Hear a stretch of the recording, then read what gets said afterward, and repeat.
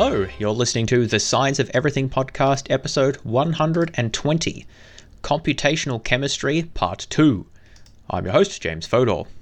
This episode, we will continue from the previous episode, which of course is the prerequisite, and talk about computational chemistry. Particularly, we're going to continue on from where we left off last time and talk about how you can actually make approximate estimates of what your wave functions are going to be, which you can then use to solve the Hartree-Fock equation. So we'll talk about the basis functions that are used for that purpose. I will then go on to talk about methods for incorporating electron correlation in order to increase the accuracy of these methods and some of the techniques that are used there. Then, once we're done with that, I'll talk about some of the other approaches to estimating molecular structure and energies. Particularly, I'll talk about semi-empirical methods and density functional theory, which are kind of like two different takes to ab initio calculations on how to work out molecular structure and energies. And finally, at the very end, I will talk about, at a higher level, something called molecular mechanics or molecular dynamics, which is a method of simulating larger molecules using classical mechanics. So there's quite a bit to get through, and as I said, the episode 119, part 1 of this two-part series is an absolute prerequisite in the sense that you probably won't be able to follow what I'm talking about if you haven't listened to that. So strong warning there. If you haven't done so, please go back and listen to that first. That being said, let us get started by just briefly reviewing where we got up to last time. So remember, the whole sort of premise of what we're trying to do here is to solve for the molecular wave function of some molecule, a bunch of different atoms bonded together. And what we observed is that you can't just kind of solve for the atoms individually and then sort of smush them together, because the electrons in the neighboring atoms interact with each other and they form chemical bonds and the electrons become delocalized and so forth. So what you need to do is you kind of need to solve for the molecule as a whole, and you need to solve for the molecular orbitals of the electrons in that molecule as a whole. Doing so requires the use of complicated techniques. We've talked about ab initio methods, which basically starts from the very beginning without making any assumptions, at least at the outset, to try to calculate the correct molecular orbitals for, a given molecule using Schrodinger's equation from quantum mechanics. And we talked about how to derive what's called the Fock operator, which is basically like the energy operator for a single electron in a molecule, and talked about how once we've got the Fock operator, which is basically a combination of potential kinetic energy and interaction terms between the electrons, then we can apply that to the molecular orbitals for our molecule and get back a series of energies multiplied by those molecular orbitals. So basically we get an eigenfunction equation. F times the molecular orbitals gives the energy times back the molecular orbitals. So that's the Hartree-Fock equations that we talked about at length last time and worked towards deriving. Once we've got our Hartree-Fock equations, that provides the basic ingredients for then solving for the molecular orbitals. Once we've got our molecular orbitals, remember, we can stick them into our Slater determinant, which allows us to construct the molecular wave function out of the molecular orbitals. So the basic ingredients are the Fock operator gives us our Hartree-Fock equations. We solve those to get our molecular orbitals, which we then stick into our Slater determinant to get back our molecular wave function, which tells us everything we might want to know about the molecule. And that's the ultimate thing that we're trying to find here. But the thing that we got stuck on is, how do we solve for the molecular orbitals? We've got an equation, the Hartree-Fock equation, which if we can solve will give us our molecular orbitals. We know that we have to solve that iteratively because basically the Fock operator turns out to depend on the very molecular orbitals that we're trying to find. So we have to start with a guess and then solve the equation and then use that to update the guess and then feed it back into itself until we converge to a solution. So that's an iterative technique. But where do we even start from? Like, how would we even have a clue as to what to guess for these molecular orbitals? I mean, they could be anything, theoretically. They just function over space. So what on earth could they look like? Like, how would we even know where to start? Well, the answer is that we're going to use basis functions. Let's think about what a basis function is. So a basis function is a function, a mathematical function, which we combine together to give us our molecular orbital. The number of basis functions that you use is kind of up to you, and generally the more basis functions, the more accurate your results will be, other things being equal. But what are these basis functions? I mean, sure, there's some function over space, but what do they look like? Well, the thing is, you can choose what form the basis functions take. The idea is that you're going to add a bunch of them together to give you your molecular orbitals. So they should be flexible enough to represent the types of shapes that you think your molecular orbitals will look like. So a good starting point here would be to pick the atomic orbitals for hydrogen. Remember, I said we know what the orbitals are for atomic hydrogen by itself. The trouble is when we start to add in extra electrons beyond the single atom of a hydrogen, then it gets complicated. Well, how about we start with our atomic orbitals for our hydrogen as our basis functions, and then we can add a bunch of those together to form our molecular orbitals. So the basic idea of your basis functions is that you take your basis functions and then you just do a weighted sum of those basis functions. So say I've got an s orbital and a p orbital for my hydrogen atom, and I use those as my two basis functions, just as a simple example. So I might give a weighting of 0.2 to my s orbital and 0.8 to my p orbital. The weightings have to sum to 1. And that then would give me, when I add those two together, according to their weightings, an overall value for my molecular orbital, which is basically a combination or compromise of the s and the p orbitals. Now, in practice, your basis set is going to be more complicated than that. It's going to have more than 2 in it. It may have 3, 4, 6, or more basis functions in it. The idea is the more basis functions you add in, the more accurate your results are going to be. Now, I said that a good starting point would be to use your atomic orbitals from hydrogen, and these are called Slater-type orbitals, after, I think it's just the guy who came up with them, a physicist, John Slater. They're a generalization of the functions used to describe orbitals for an electron in a single hydrogen atom. But for various complicated reasons that we didn't go into here, Slater-type orbitals are often not used these days, or at least they're used less often. Instead, it's more common to use what are called Gaussian basis functions. Primitives, they're also called. Now, a Gaussian function is kind of like a Slater-type orbital, but it has a slightly different shape. For those who are familiar, a Gaussian is the shape of a normal distribution, so like the bell curve. And basically, it decays more quickly than a Slater-type orbital. It has some other features as well, which make it a little bit easier to work with mathematically. So that's the basic reason for using Gaussian basis functions instead of Slater-type orbitals. It turns out that even though a Gaussian function doesn't necessarily have anything to do with a hydrogen atom or anything to do with wave functions, it's just a really general, really flexible mathematical form, which when you add a bunch of them together can give you a wide range of functional shapes. And that's kind of what we need in order to use as our basis functions to estimate our molecular orbitals. We need flexibility because we don't really know beforehand what the right shape is going to be. There are some constraints. We know that a wave function has to be continuous, so it can't be a function that just sort of jumps around from one spot to another. It has to continuously vary, and Gaussians do that.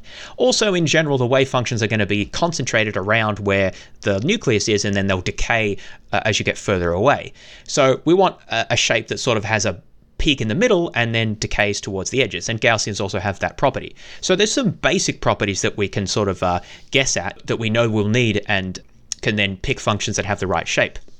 But beyond that, we don't know the specifics, and so we're just going to use Gaussians as a very convenient kind of one-size-fits-all function, which we can then adjust as appropriate. So there's different parameters that we can adjust in the exponent and it's the coefficient in the Gaussian function, and basically those can be adjusted as needed to give us a set of basis functions that we can then build the orbitals from.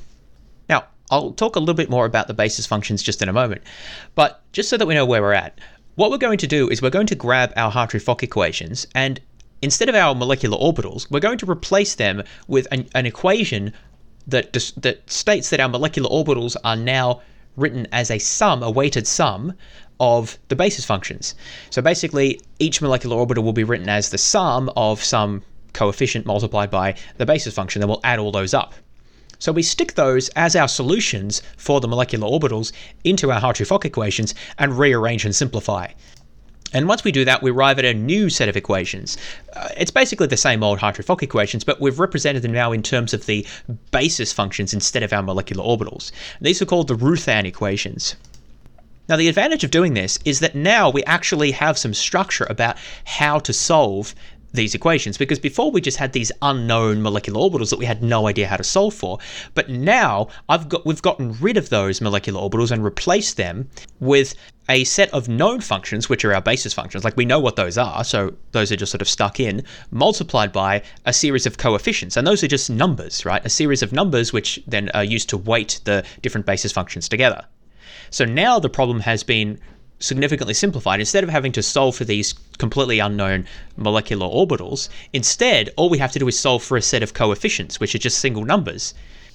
So now the Ruthan equations give us the structure that we need to actually solve the problem. All we have to do then is start with an initial guess of what these coefficients might be, and really this could come from anywhere, then stick the result into the Ruthan equations, and then we will see what result that gives us back out again for what the coefficient should be. It's called a self-consistent field method. Basically, we make an assumption about what the fields should be, or in other words, what the coefficient should be of our basis functions, put those into the equation and see what results it gives us. Of course, the first guess is likely to be very wrong, right? But that gives us a new guess based on what number comes out in the equations, which we then use as our updated guess. We stick that back into the equations, turn the machine again, solve for it, and see if that was what we started with. Again, it probably won't be, so we need to stick it back in again. And we keep doing this until we put in a set of coefficients, and then the results come out again, and they're the same as what we put in. This is telling us that we've got a consistent field. We've got a set of coefficients that actually solves the equations. Whereas if we put in the wrong set of numbers, it won't actually solve the equation. So we'll be like, well, this is clearly the wrong set because it doesn't actually work with the equations. We need to get a series of coefficients that solve the equation and actually work with the Fock operator and the form of the equation that we know is correct, or at least approximately correct, from the Hartree-Fock theory. So this is, as I said, called the self-consistent field method, and it basically is a method of guess and check, if you like. We guess what the coefficients will be, stick them in and see if it works. If it doesn't work, well, then we take the updated guess and stick it back in and keep going until it does converge to a set of values that's consistent.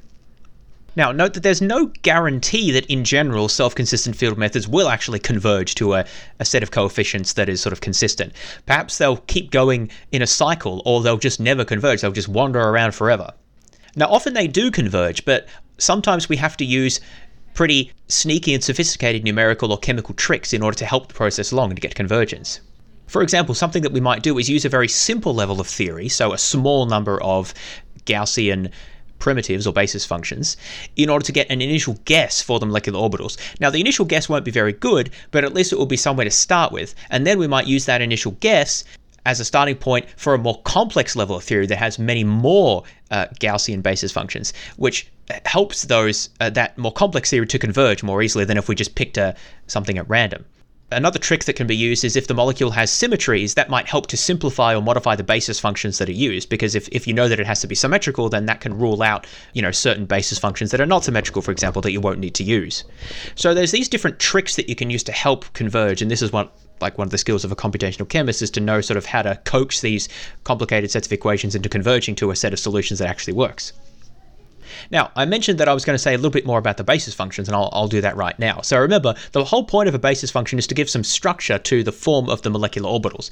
We take our basis functions, we multiply them by a set of coefficients, and that gives you a molecular orbital. Each molecular orbital will have a different set of coefficients, but the same ingredients, the same basic ingredients. Basically, you start your basis functions are your ingredients, and then you combine them in different ratios to give you each of your different molecular orbitals. I also talked about how originally Slater-type orbitals were used, which is basically like hydrogen atom-type orbitals, but now Gaussian orbitals are more commonly used.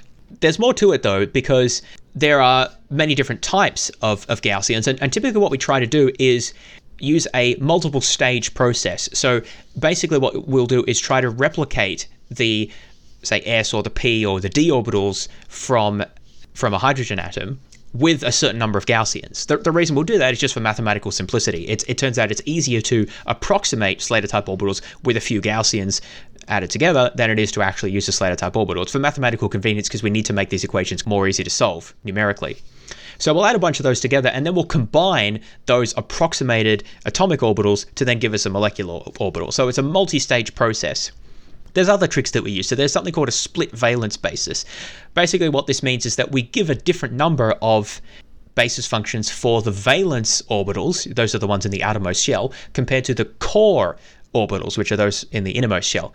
And that's typically done because the valence orbitals are generally the most important ones that determine energy and interactions and so forth. So those are the ones we're most interested in. So we want to give them more flexibility because, again, in general, the more basis functions you use to estimate something, the more accurate the resulting estimates are going to be. So split valence gives us extra flexibility to give sort of more basis functions in for the valence orbitals. There's something else you can do called adding in polarization functions, which is basically adding in extra atomic orbitals even when those orbitals aren't actually occupied. So for example, you might add in a D function, even though the D orbitals, those are the ones above the P, you've got S and your P and your D. The Ds are the more complicated ones that are start to be occupied with, like your transition metals. You might add in some of those. Again, each d orbital is going to be comprised of a bunch of Gaussians added together. You might wonder, well, if I don't actually have any electrons in d orbitals, then why would I add them into my series that's approximating my molecular orbitals? And the answer is that it just helps to give extra flexibility to the shape. Because remember, molecular orbitals aren't really atomic orbitals, they're their own thing. We're approximating them by adding a bunch of atomic orbitals together, or approximations to atomic orbitals. It's approximations on approximations, so I know it's a bit confusing, but the point is it can often be the case that even if you don't have any, say, d orbitals that are occupied, or variations on d orbitals for the molecule, it might be useful to add some of them into your basis set in order to give more flexibility to the orbitals that actually are occupied, which helps to better represent the true molecular orbital, which is, its own thing. So basically, polarization functions just help to increase the flexibility. There's other tricks as well, like diffuse functions, which help to represent atoms that have weakly held on outer electrons. So you remember I said that Gaussian functions decrease fairly rapidly as you move away from the center. Diffuse functions can help to just bump up the tails a little bit so that there's a bit more electron density there for atoms that have electrons that are far away. As I said, in addition to trying to get the self-consistent field method to arrive at a solution, to converge, the computational chemist also has to think carefully about what basis set is going to be right to solve a particular molecule. It's not just a one-size-fits-all thing. Different basis sets with different numbers of attracted Gaussians, different numbers in the split valence, different numbers of polarization functions, or whether you have diffuse functions, and other things of this sort, all need to be decided on the basis of what you think your solution is going to look like for a particular molecule. Because again, we're trying to approximate these molecular orbitals, which don't necessarily look much like atomic orbitals at all, but we use that as a sort of a starting point to guess what they might look like, and then have to choose judiciously about like how many Gaussians to choose and what weightings to give to them and this sort of stuff, or what parameters to set for the Gaussians, and then the weightings are learnt by the iterative process. So it's quite a complicated and involved process, which involves a lot of sort of judgment calls, guesswork, and iterative improvements to try to get better and better energies. One good thing is that there is a clear way to tell how accurate your results are, is because remember, the ground state energy will always be the lowest energy. So if you find a new basis set or a new method of optimization or something that gives you a lower energy, then assuming you haven't made a mistake somewhere, that is a better result than alternatives, because it's a lower energy, it must be better. That's the same principle that we use for the variational theorem, that the true ground state energy is always the lowest possible energy, that configuration of atoms. So there is a way to check how good our results are, but there's no very easy way of knowing in advance exactly what set of basis functions or assumptions will be the best for a particular case. And it's kind of a case-by-case basis of what type of atoms you have, what arrangement they're in, what basis sets worked well in the past for that particular type of molecule, chemical knowledge and intuition, symmetry considerations, and so on and so forth. So to recap where we are so far, what we're trying to do is we're trying to solve for the molecular wave function, which describes basically all of the molecule and its properties and energies and so forth that we would want to know about it. The first thing that we have to do is we have to choose a basis set to use for constructing molecular orbitals. So you might choose a set of Gaussians and a particular number of split valence bases and so forth. So you pick that, and that's based on chemical knowledge and intuition and so forth. Then the next thing you have to do is you need to choose a molecular geometry. So I don't know that we've said much about this, but one of the things that is assumed by the Hartree-Fock approach, which we've been talking about, is the geometry of the atoms, particularly the nuclei. So where are the nuclei located? For example, if I'm trying to solve for the molecular orbitals of a water molecule, I need to specify that there's like an oxygen here and then a hydrogen here and another hydrogen over there in a kind of a Mickey Mouse head shape, the three circles. So I need to specify that in advance. And again, that's generally going to be chosen on the basis of chemical knowledge or previous results. But that is something that I need to set and that I may optimize later. But the Hartree-Fock method just takes that as a given. So I need to choose a molecular geometry. And I also need to choose an initial set of molecular orbitals. So basically that corresponds to an initial guess of my coefficients. My coefficients tell me how to add together my basis functions in order to construct my molecular orbitals. So I've chosen my basis functions. I now need to choose an initialization for the coefficients. And that may be based on past work or just chosen at random or whatever.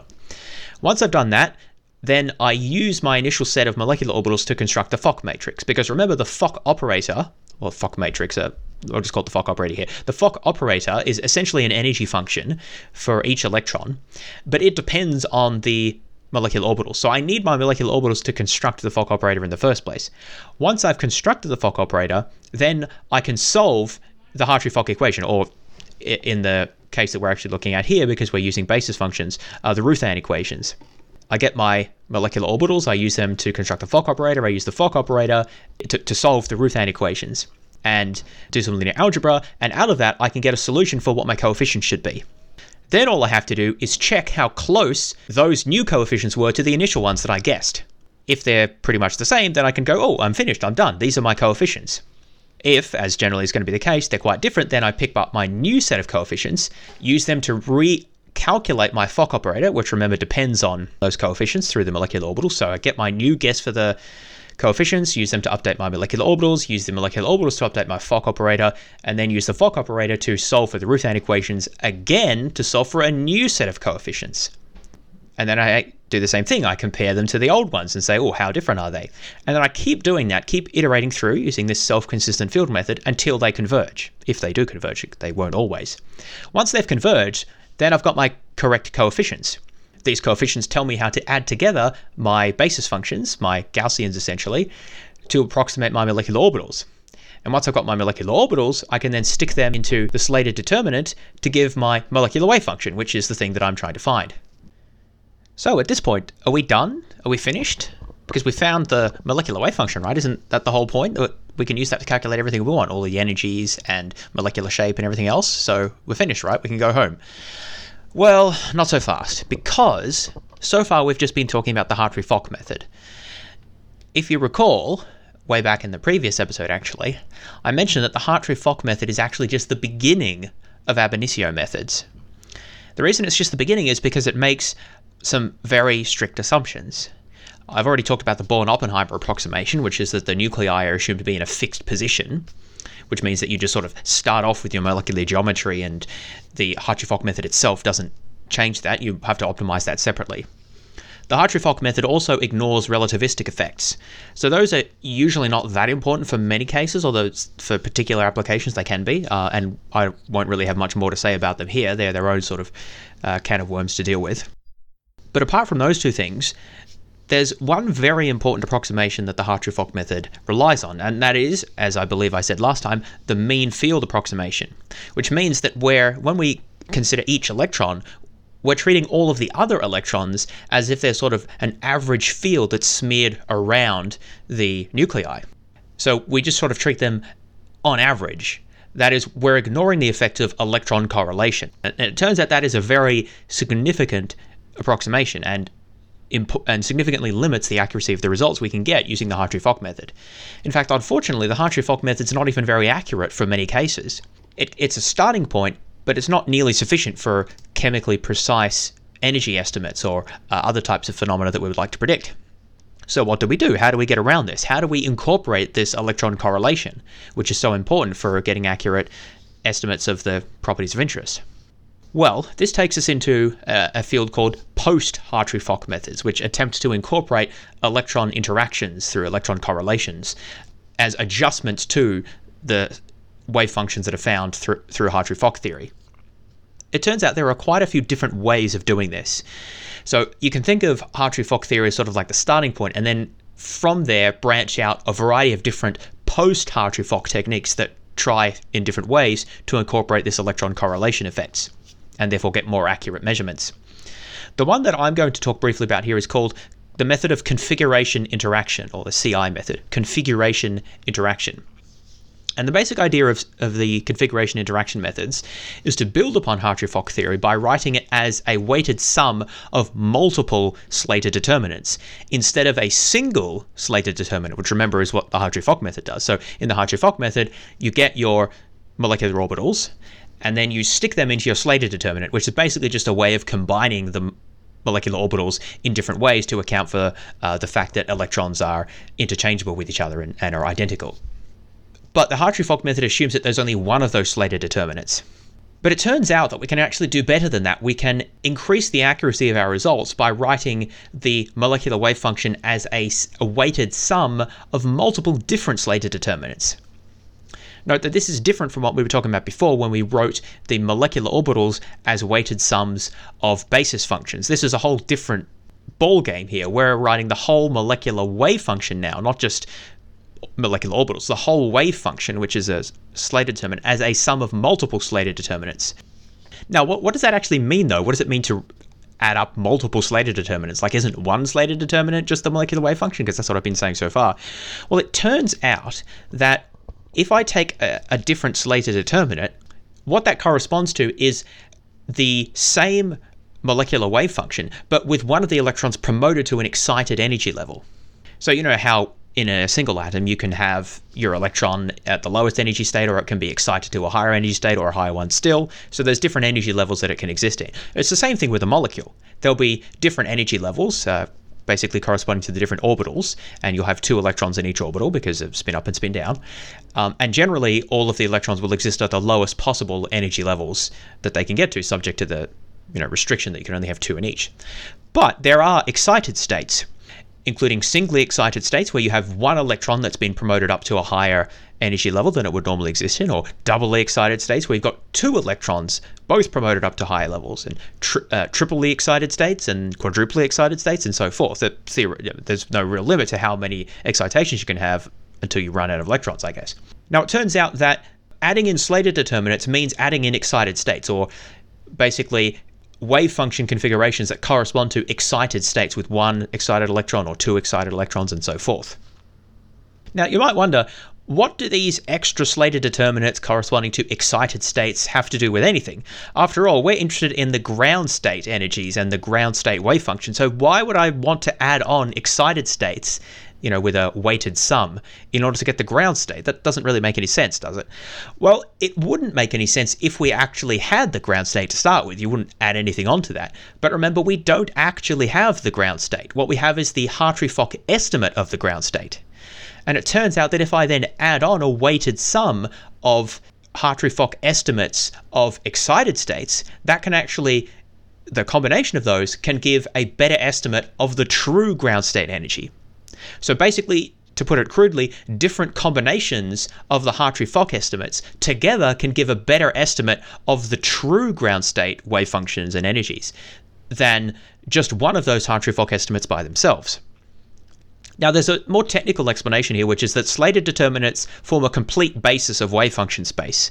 If that doesn't really mean anything to you, I won't try to explain it in too much detail because that could take another 20 minutes. Basically, it just means that any possible way that the wave function can be described by a combination of these Slater determinants, which, remember, includes basically the Hartree-Fock one and then a combination of different excited states with 1 excited electron or 2 and 3 and so forth.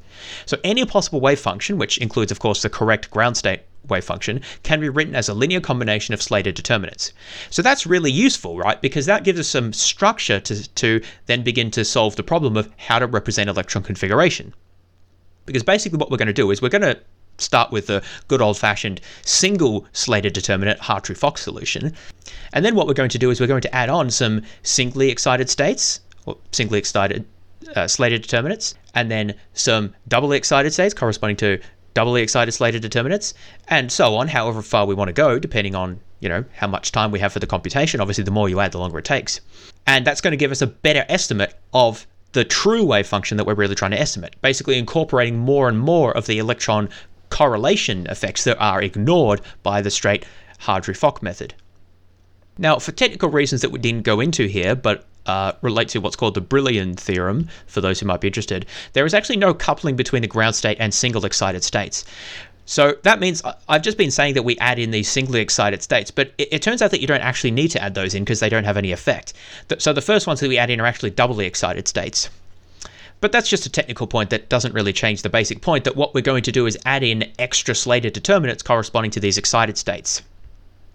But you might be wondering, this is all well and good. If I get my excited Slater determinants, I can add those on, find the coefficient somehow, but we'll get to that. And then I can incorporate the electron correlation effects and get a more accurate molecular wave function and calculate my energies and so forth. So that's all well and good. But where do I get these extra Slater determinants from, or the excited state Slater determinants? Like, how do you find them? We know how to find the one for the Hartree-Fock, corresponding to the ground state level Hartree-Fock version, but how do I get these excited states?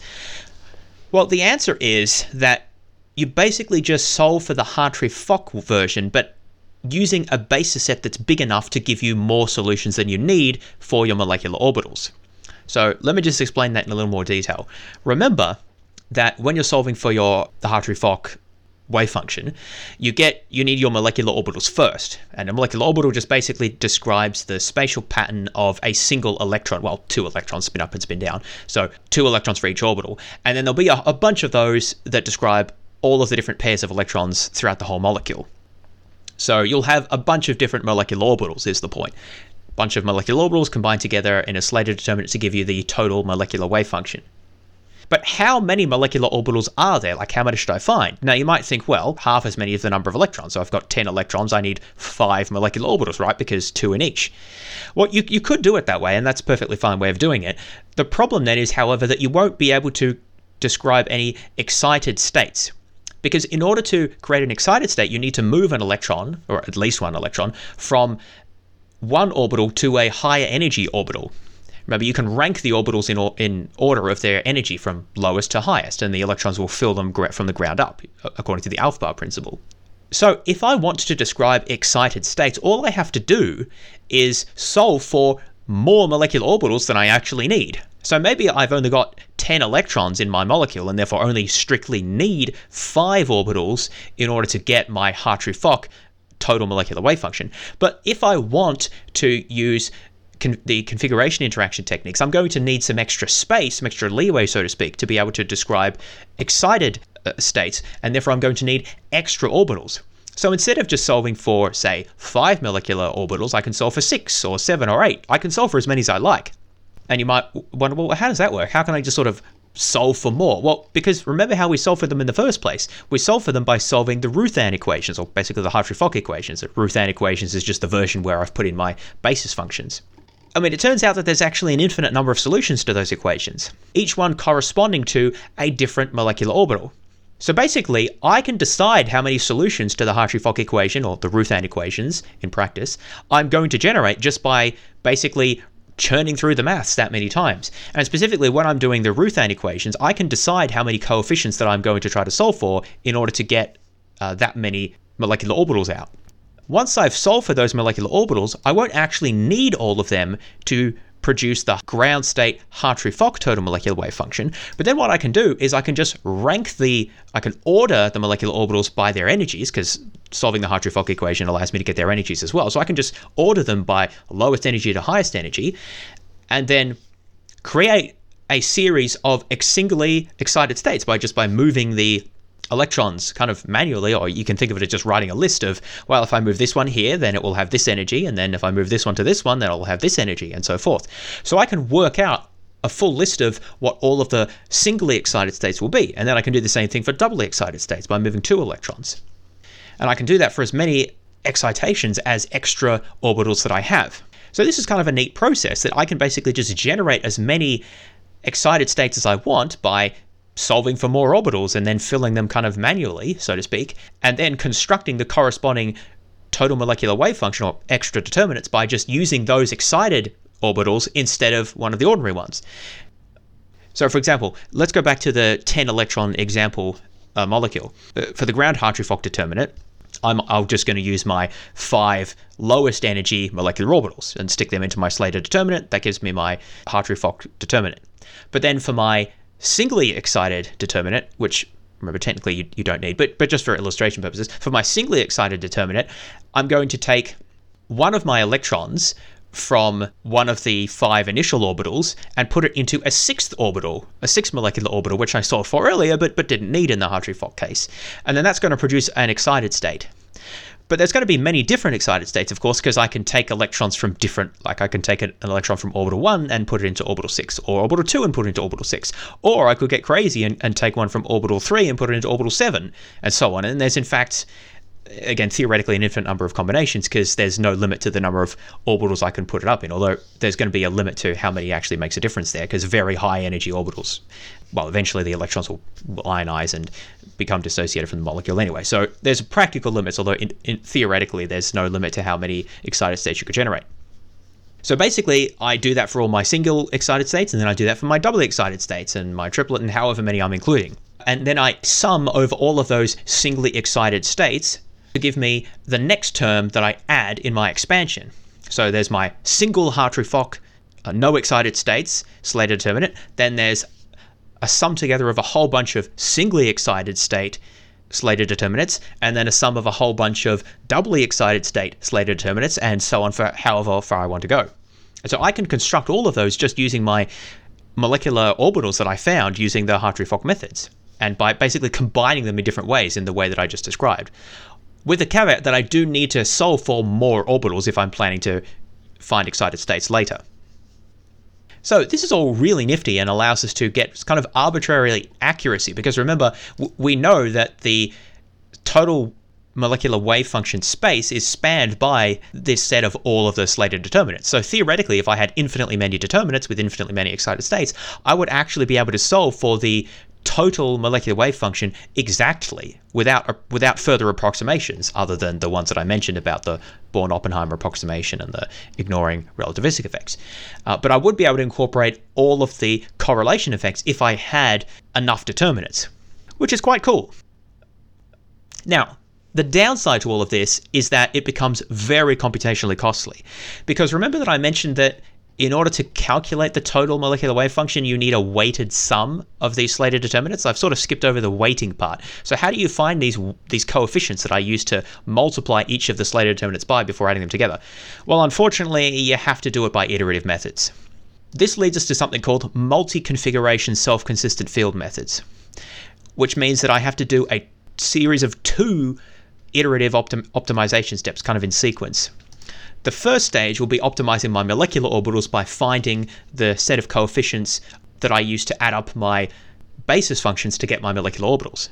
Once I found the molecular orbitals, I then have to optimize a second set of coefficients that I use to multiply by my excited determinants to add them all together to give my total molecular wave function. Generally, these can be done separately because typically electron correlation doesn't really change the molecular orbitals very much. The point is, though, that if I'm doing multi-configuration self-consistent field methods, I have to do 2 stages of very complex optimization, which may not converge and is very computationally intensive. And so that's why there's a limit to sort of how many of these Slater determinants you can add in. You can't just add in any number of excitations you want, because you'll just never get a solution. It will be too costly. So in practice, I think that they don't really go up to more than quaternary level, so 4 excited states with 4 electrons. I think that that's pretty much the most that they'll go up to, and even that is extraordinarily expensive.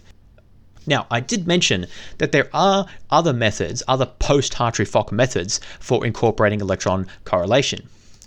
We talked about the configuration interaction method, but that's only one technique.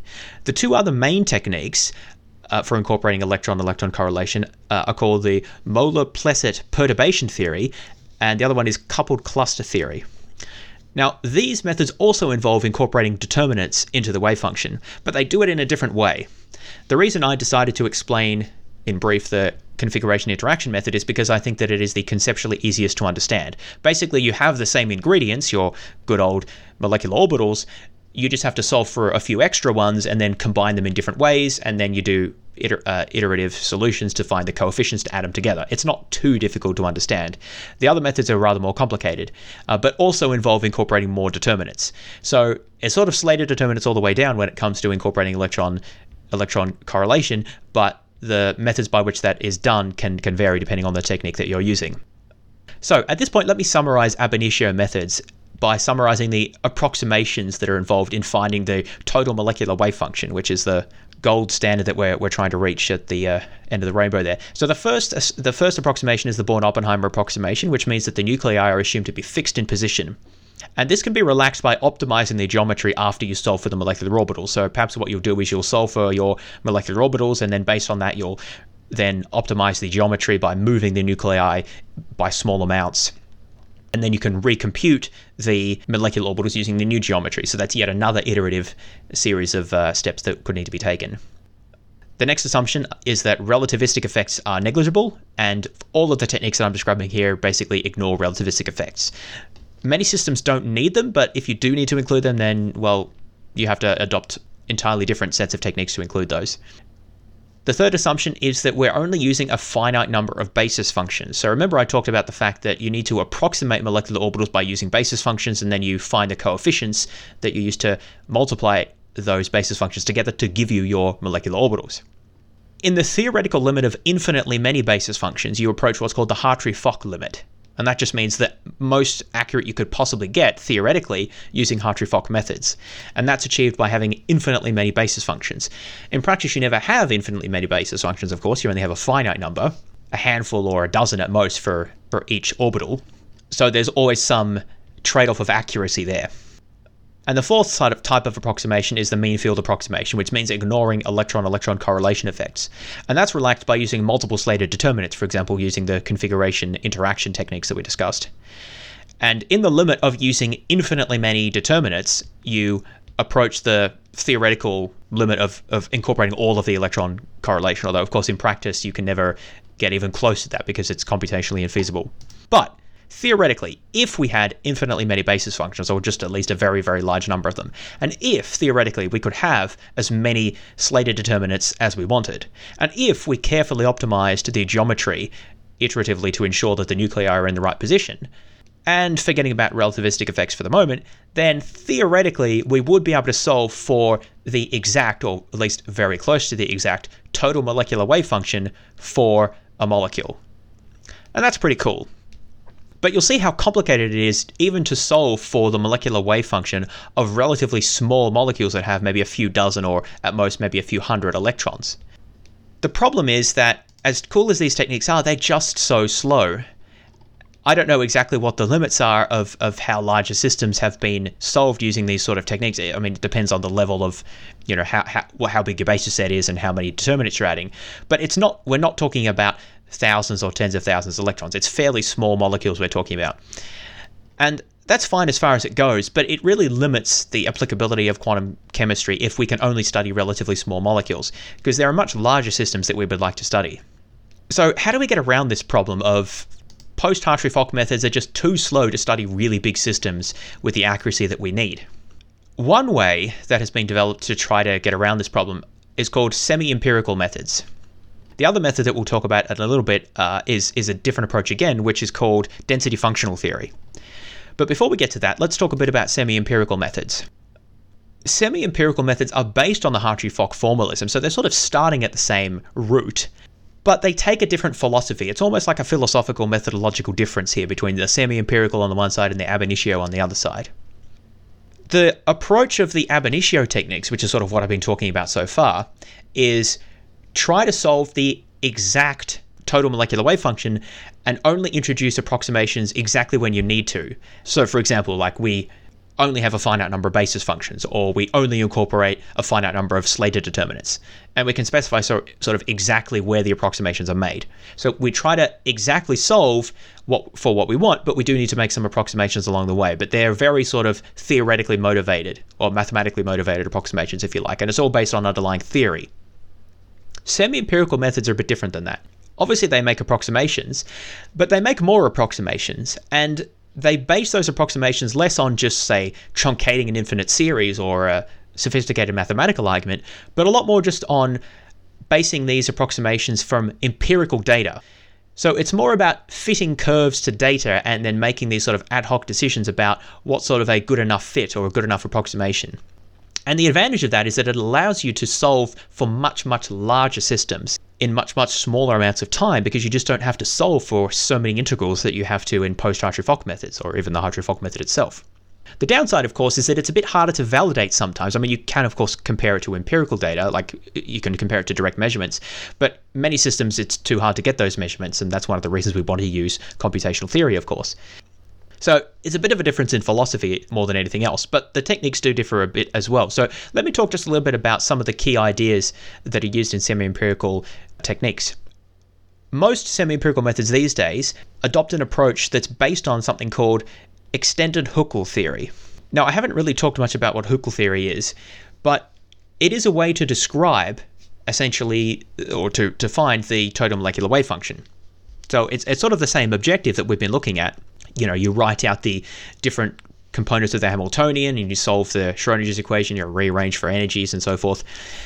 And when you do this, you can arrive at a series of equations which are kind of similar to the Hartree-Fock equations. They're a bit different, though. I'm not going to explain exactly how they're different, but there's sort of 2 points that I want to make here. When you do this rearrangement, you get a series of 2 terms. They're basically 2 different components to the energy of the system. One are called your overlap integrals. They're represented as an S. I don't know why. The other one is called H, and they're your resonance integrals. Now, if you put them both together, they both kind of combine together to give you the total energy of the system, right? Or at least of one electron in that system, I should say, of one orbital in that system. However, it's useful to decompose them into these 2 pieces. So the overlap integrals, the S's, they represent the degree of repulsion between 2 electrons that overlap in physical space. The resonance integrals, or the H terms, represent interaction between each electron and the nucleus, plus the repulsion between 2 electrons in neighboring orbitals, but not in physically overlapping orbitals. Now, that's actually very important, because if we're talking about orthogonal orbitals, then they won't overlap at all physically, and therefore the overlap integrals will always be 0. But when we're solving for these systems, we often don't work with orthogonal orbitals because it's too difficult to do that, basically. So, for example, our basis functions that I mentioned before that we use to approximate the molecular orbitals, those basis functions are not orthogonal to each other, and so we're going to have overlap between them.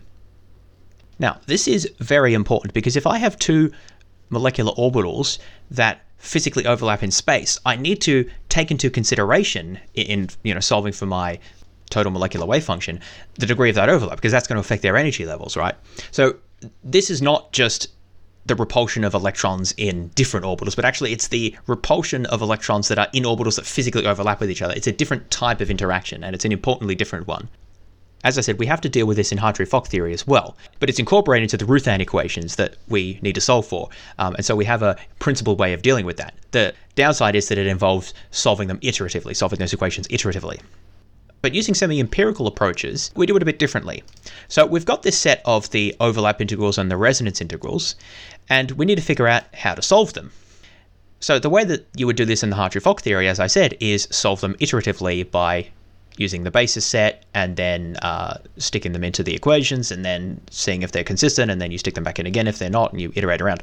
But that takes a very long time. So instead, semi-empirical methods take a completely different approach. What they do is that they adopt a method to parameterize these integrals to basically make assumptions about what they should look like. In particular, as I said, using extended Hückel theory, all of the valence orbitals are assumed to be represented by Slater-type orbitals. Now, you remember I said that these are typically not used these days, or at least not directly used, in Hartree-Fock theory because they're more difficult to work with computationally. But they are used in semi-empirical theory because it turns out that they're easier to work with the mathematics that is done in semi-empirical methods.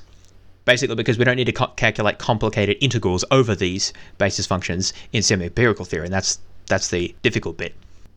So in semi-empirical methods, core electrons are just ignored and assumed to be not very relevant, and valence orbitals are represented by Slater-type orbitals. So already we've got a big savings over Hartree-Fock methods because we're not even bothering about core electrons, and we're representing each valence orbital as a single Slater-type orbital. Then what we do is we calculate the overlap integrals, the S ones, the ones that describe the physical overlap of orbitals in the same space, just by taking basically the difference directly between different Slater-type orbitals. It's very simple. You just directly take the difference between them.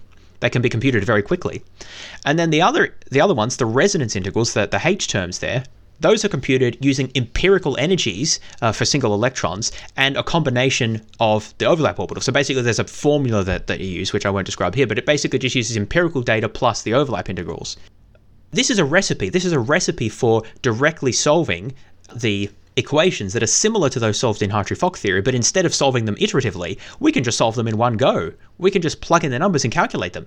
So instead of having to iterate through millions and millions of integrals, you just plug in the numbers and you've got your answer in one go. So that is why it's so much faster, and therefore you can use this treatment for much, much larger molecules. Because basically all you have to do, you have to define your geometry. You have to do that for any method. Once you've done that, you just ignore all the core electrons, as I said, just look at your valence orbitals, associate each valence orbital with one Slater-type orbital, so much smaller basis that we're using here. And then I've got a recipe for calculating my overlap integrals and a different recipe for calculating my resonance integrals, which basically just uses those Slater-type orbitals plus some empirical data that goes in to help me. And this means I don't have to use iterative methods because I've got a recipe to just find the solution in one go, and I've got my total molecular wave function just like that. It's done. So this is a very fast method. Unfortunately, and there's always a catch, isn't there, this method produces far less accurate results in general, and also neglects electron spin because we haven't included that in the parameterization that we've given for the resonance integrals. So there are some big costs to this. Now, there are other formalisms that go beyond what I've talked about here, extended Huckel theory, that use different parameterizations for the overlap integrals and for the resonance integrals, and that therefore allow you to incorporate more accurately spin and other effects. But this is the basic philosophy that semi-empirical methods use. Instead of trying to define precisely all of the quantum terms that should appear in my Hamiltonian and then solve for them using these complicated integrals, instead it just tries to use a sort of a quick and ready approximation to solve for all of these energy terms using a combination of, chemical intuition, empirical data, and mathematical arguments as about, what things should roughly be. There's a big savings in terms of computational time, but in general, a loss of accuracy. So that's a little bit on semi-empirical methods and how they adopt quite a different, philosophy to ab initio methods. Now I'm going to talk a little bit about a third method, and this is an alternative method for solving for molecular geometries and energies and other parameters. The reason it's called density functional theory is because the entire approach is based on something called a density functional. Now, hopefully we know what a function is. A function is basically a mathematical artifact that has a formula or a recipe for taking in one number and then spitting out a different number. So if I tell you what the number is that goes in, it tells me the number that comes out. So x squared, for example, is a function. You put in x and it spits out x squared, right? Gaussian is another function. You put in a number and it spits out, the formula of that. A functional is a bit more complicated. A functional is basically like a function of a function. When I have a functional, I put in a function into it and it gives me back a number. So it's a little bit more complicated. It's sort of like putting a function inside of another function, although that would just give you a composite function. So it's a bit more than that, but we needn't get into the mathematical details here. I just wanted to explain the name. Now, that's what the functional part means. The density part is referring essentially to electron density. So the functional in question is electron density. That's basically just a description of the density of electrons in a given region of space. Now, you may recall we've kind of talked about this before because the density functional is basically just the square of the wave function at a given location or over locations in space. So the wave function describes the square of the wave function defines the probability of finding an electron in a given place. So if you sort of represent that as a function over space, then you get a density functional, specifically an electron density functional. And this is what density functional theory uses to describe the properties of molecules. Instead of using the wave function directly, you use the density functional, which has one advantage of being observable. You can observe electron density. You can't observe a wave function directly. You can only observe the square of that wave function in terms of probabilities of finding an electron or electron density. So that's one advantage of this technique, that it's more directly connected to something that's observable. There are other advantages as well. So there are a series of theorems that were proved, I think back in the 60s or something, called the Hohenberg-Kohn theorems.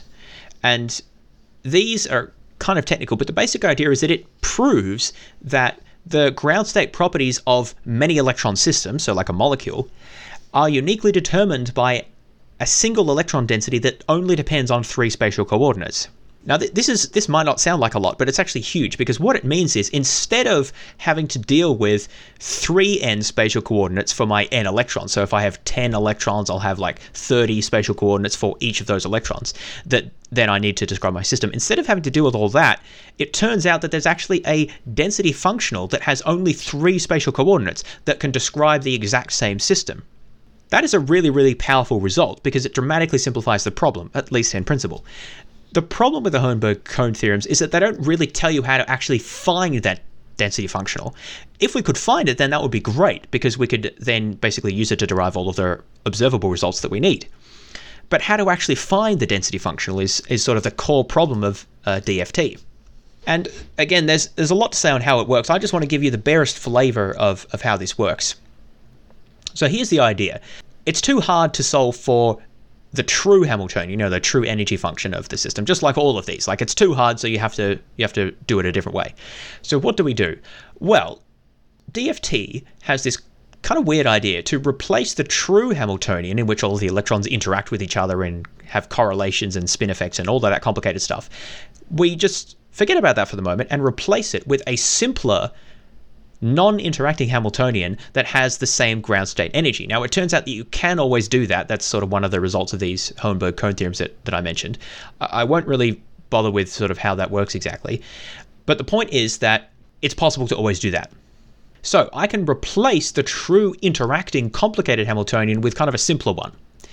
And basically that means that I can write down my energies in terms of density functional. So the energy is going to be a function of that density function, which is in turn a function of the spatial coordinates. So that's why it's a functional. So my energy is dependent on my density functional and can be split up into different energy components. We've seen that before, splitting up the energy terms or the Hamiltonian terms into different aspects. So here we're going to separate out into the kinetic energy of each electron, the interaction term or the potential energy from the nucleus and electron interactions. Again, that's not too hard. Then there's the interaction between the different electrons, so the repulsion between electrons. That's a bit more complicated. And then there's one final term, a fourth term, which is called the exchange correlation energy. And this term is all of the difficult parts of the energy. So it's electron correlations. Remember, that was the thing that gave us trouble in the Hartree-Fock method. Exchange energies, so that's exchanging around electrons as they're indistinguishable. And also the difference between the potential energy of our fictitious non-interacting system and the potential energies of the actual real system. So what we're doing here might seem a bit strange. Basically, we've said, forget about the real problem. We're going to solve a different problem that's easier. And not only that, but we're actually going to throw all of the difficult terms into this sort of error term, if you like, which is called the exchange correlation energy.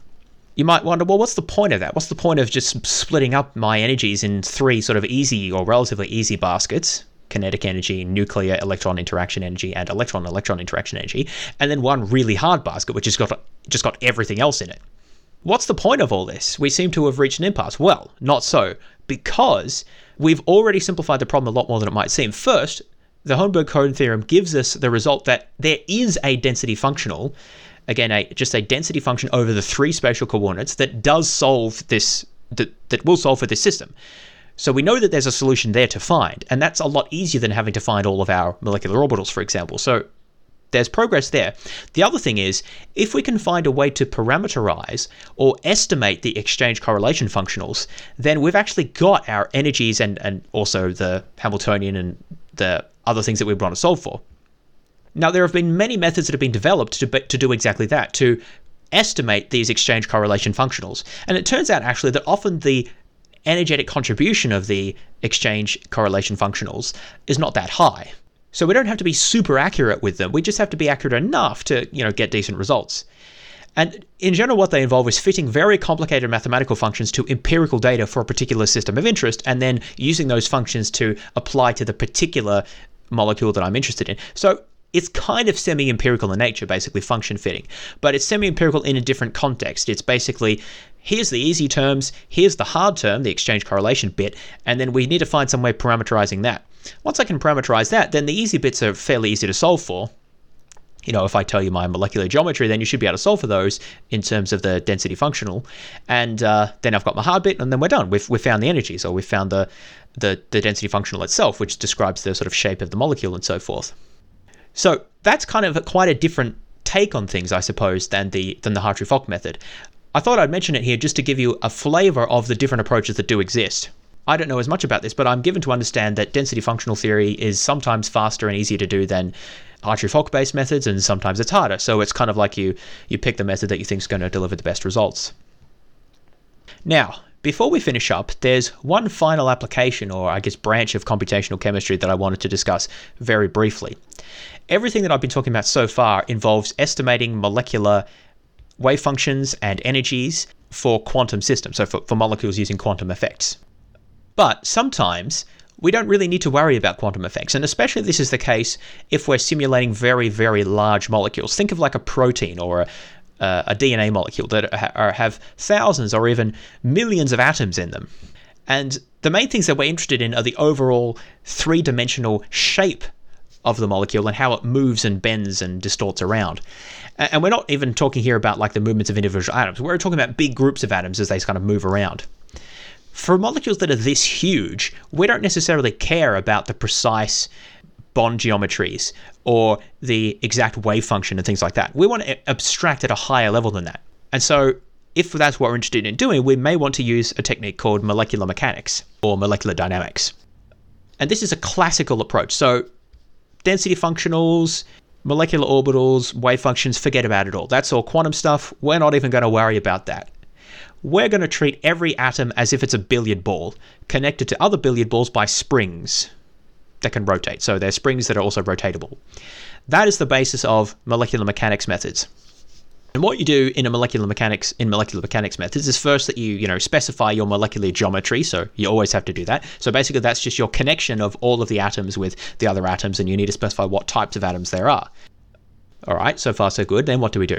Well, then we need to specify a potential energy function that describes the energetic state of all of those bonds. Remember here, we're treating bonds classically, so we're forgetting about all of the quantum stuff and we're just treating them as if they're balls on springs.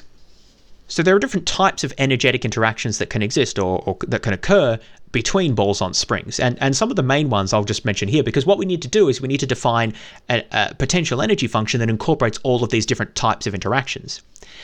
For some obscure reason that I still haven't been able to work out, these potential energy functions are called force fields. Now that sounds a bit sci-fi, and it also sounds like it might be a function that tells you what the force is, but it isn't. It's a potential energy function, so don't get too confused, but they're called force fields, and so I guess we're stuck with the name, but it's really a potential energy function. So what it does is it takes the coordinates of all of the atoms and then it returns the energetic state that set of atoms exists in. So what are the types of energetic interactions that can exist? Well, the simplest one is just a simple bond interaction. So basically, how far apart are the two atoms that are bonded together? Generally, there's going to be an equilibrium length that they sort of like existing at. If I stretch them further apart, then that's a higher energy state, or if I compress them too close, then that's also a higher energy state. So that's one type of energy, basically a spring, like bond length on a spring. Another type of energetic state is rotations about a bond. So instead of stretching a bond, I can rotate the bond, basically like extending your forearm from your elbow. So if you think about the angle between your elbow and your upper arm, that's basically a bond angle. And bonds can also rotate in that way as well. And generally there'll be a sort of a position that they prefer, and when they move away from that equilibrium angle, then they have a higher energy state. Now there's another type of rotation as well, which is called a dihedral. This is a bit more complicated because it involves 4 atoms instead of just the 3, the 3 points of a simple sort of hinge. It's a different type of rotation than the rotation that you get if you just sort of flex your forearm up and down. It's a sort of a sideways rotation. If that forearm example didn't help, then don't worry about it. Just take my word for it that a dihedral is a different type of bond rotation that has a different type of energy associated with it. In addition to those, there are also van der Waals forces. So we've talked about those in the past. These are the interactions between non-touching atoms that are also not bonded to each other, but just get close to each other. And basically it's because their electron clouds sort of interact with each other. Although, again, we're just talking about classical models, so we're not really even worrying about electron clouds. We're just talking about atoms getting too close to each other, essentially. And then finally, there is good old-fashioned electrostatic interactions. If I have 2 charges, they're going to interact with each other according to Coulomb's law. So those are 5 different types of interactions. You've got bond stretching, bond rotating, another type of bond rotating called dihedrals, van der Waals forces, and electrostatic interactions. All of these are treated classically, and there are ways of parameterizing them. So basically, the parameters that we put in here will be like spring coefficients that describe how much a spring wants to return to its equilibrium length, and another similar coefficients describing how much an angle wants to bend back. And also I need to define what the equilibrium angle is for each type of atom. Obviously, I need to specify the charges when I'm dealing with electrostatic interactions, and van der Waals forces are kind of the trickiest one, but they're parameterized using a series of equations as well that needs to be parameterized. So what I end up with is this equation, which is called my force field, that has a big long list of constants in it, or of parameters. And there's not just like a few of these for each type of interaction, but there's going to be a constant for each type of bond for all of the types of bonds that are present in my interaction. So if I have a carbon-hydrogen bond, then that's a parameter for that. If I have a carbon-oxygen bond, there's another parameter for that. If I have a carbon-oxygen double bond, there's another parameter for that. And in fact, it's even more complicated than that, because you may want to add additional parameters in for bonds in different chemical environments. So if I have a carbon and oxygen nearby to a nitrogen, that might be different to a carbon-oxygen bond that's not near a nitrogen, for example. So you can see how we're going to end up with hundreds of these parameters that all need to be determined somehow. And that's the big problem with these molecular mechanics methods, is that there's a huge number of these empirical parameters there, because we're having to treat things classically, so we can't just sort of compute things from first principles like you can with ab initio methods. The big advantage is, though, that once you've got these parameters and you've got your force field equation, then it's pretty easy to work out what you want. So first of all, you can work out the lowest energy state of the molecule by just minimizing that potential energy function. So remember, the potential energy function is just your force field. If you just minimize that with respect to the positions of the atoms, that's the only free variable you have, where the atoms are in relation to each other, then that will give you the minimum energy state of that molecule. It may be quite difficult to find the minimum because it's a very complicated space. There's obviously lots of moving parts there depending on how big your molecule is, but in principle there's a fairly easy way to achieve that. Now, typically what we actually want to do is not just find the minimum, but we actually want to see how these molecules move over time, how they bend and stretch and change their shape and interact with other things. And this is called molecular dynamics when we do these sort of simulations. I actually worked for years doing molecular dynamics simulations as part of a research group. The way that these molecular dynamic simulations work is you start off with your geometry and your force field and your list of parameters, and then you give an initial position of your atoms, consistent with whatever geometry you've set up. You initialize your simulation. Then what you do is you use your force field to work out what the forces on each of those atoms will be. Because, if you hopefully recall, the force of one thing on another thing is directly related to basically the derivative of the potential energy. So the force in the x direction will be just the derivative of the potential energy in the x direction. So if I have my positions and my potential energy function, I can just directly calculate the forces on every atom in that molecule. Once I've got the forces, using F equals ma, I can work out the accelerations on all of the atoms. So I just need to know their masses, and I've got accelerations. Once I've got accelerations, I can just use those accelerations to work out the change in the position of each of my atoms over some increment of time. The new positions will just be the initial position plus the velocity times my increment of time plus half the acceleration times my increment of time squared. And this is done iteratively, right? So you just use very short increments of time in your simulation so that you move them just a tiny amount, and then you recompute what your new acceleration should be based on your new positions. To summarize, start off with my initial positions and my potential energy given those positions. Given the potential energy, calculate the forces. Given the forces, calculate the accelerations. Given the accelerations, calculate the new positions. Having updated my positions, recalculate the potential energy. Using the potential energy, calculate the new forces. Using the new forces, calculate the new accelerations, and then so forth. And you iterate this as long as you want. And what you'll get is basically a trajectory of the molecule moving around and changing shape. There are obviously other complications as well, such as specifying the boundary conditions. So molecules don't exist in a vacuum. You'll generally want to put them in some sort of space. Often we'll put them in a solvent of water molecules, for example. But then we have to define some way that the molecule interacts with the side of the container that it's in. Often we use something called periodic boundary conditions, which is basically just that the molecule exists in a universe that wraps around on itself. So if it goes too far to the right, it will just sort of appear back on the left. And there's other things that you need to control: the temperature and the pressure of the box that it's in, and ensure that the energies don't skyrocket and other things like that. But we needn't go into all those details here.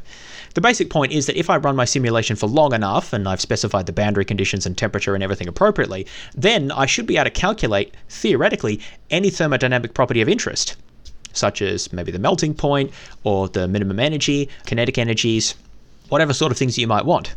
That is relying on the fact that I'm able to simulate these for long enough periods of time to get enough data. Now, there is one thing that I didn't mention, and this will serve as a good point to close out on. You remember I mentioned that you've got your force field and you've got all your parameters in the force field, maybe hundreds of them for different combinations of atoms. Where do these parameters come from? Obviously, your results are only going to be as good as your force field and the parameters that you put in, and there's always inaccuracies there. But nevertheless, how do you get these parameters? Well, they can be determined empirically. You can make measurements about how particular types of atoms interact and then use those to construct parameters. So certainly that is one way that you can do it. But increasingly, more and more of these parameters are found using quantum chemistry techniques. So basically what you might do is you might simulate a simple system with, just a few of the atoms that you're interested in a small molecule, say one amino acid or something, using a quantum chemical technique, whether it's Hartree-Fock or density functional or whatever. Using that, you will then calculate the parameters that you're interested in, such as bond lengths or bond angles. Then you take those equations and stick them into as parameters of the force field that you want to use to simulate a much bigger molecule. So using techniques like this, we can actually kind of connect up the different levels of theory.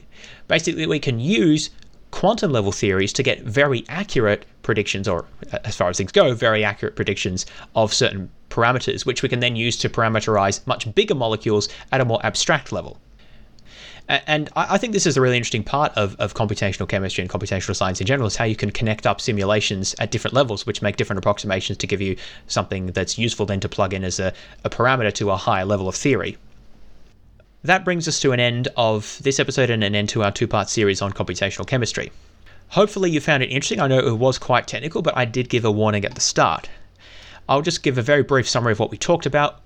We focused mostly on describing Hartree-Fock methods, which are an ab initio technique for determining the total molecular wave function, basically from solving Schrodinger's equation. We did talk about how certain assumptions are needed, such as the Born-Oppenheimer approximation for molecular geometries, neglect of relativistic effects, using a finite number of basis functions for solving our Ruthenian equations, and using the mean field approximation to ignore electron correlation effects. And this can be relaxed by using multiple slated determinants, as in the configuration interaction techniques that I described.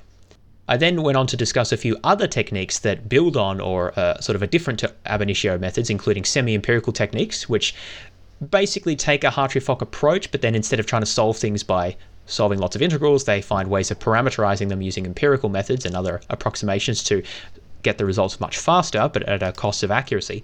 And then we talked about density functional theory, which is a different approach which uses density functionals instead of wave functions in order to describe the positioning of electrons.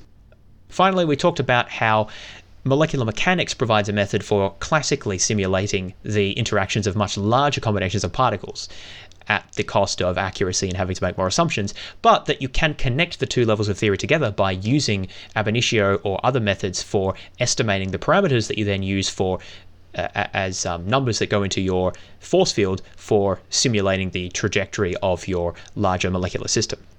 As I said, thanks again for listening. If you'd like to support the podcast, you might consider becoming a patron on our Patreon page, which you should be able to find in a link in the description to this episode, or if you just Google Patreon James Fodor, then that should get you there as well. If you'd like to make a suggestion or ask a question or just give any feedback, feel free to send me an email. My address is fodstorv@gmail.com. That's FODS12 @gmail.com.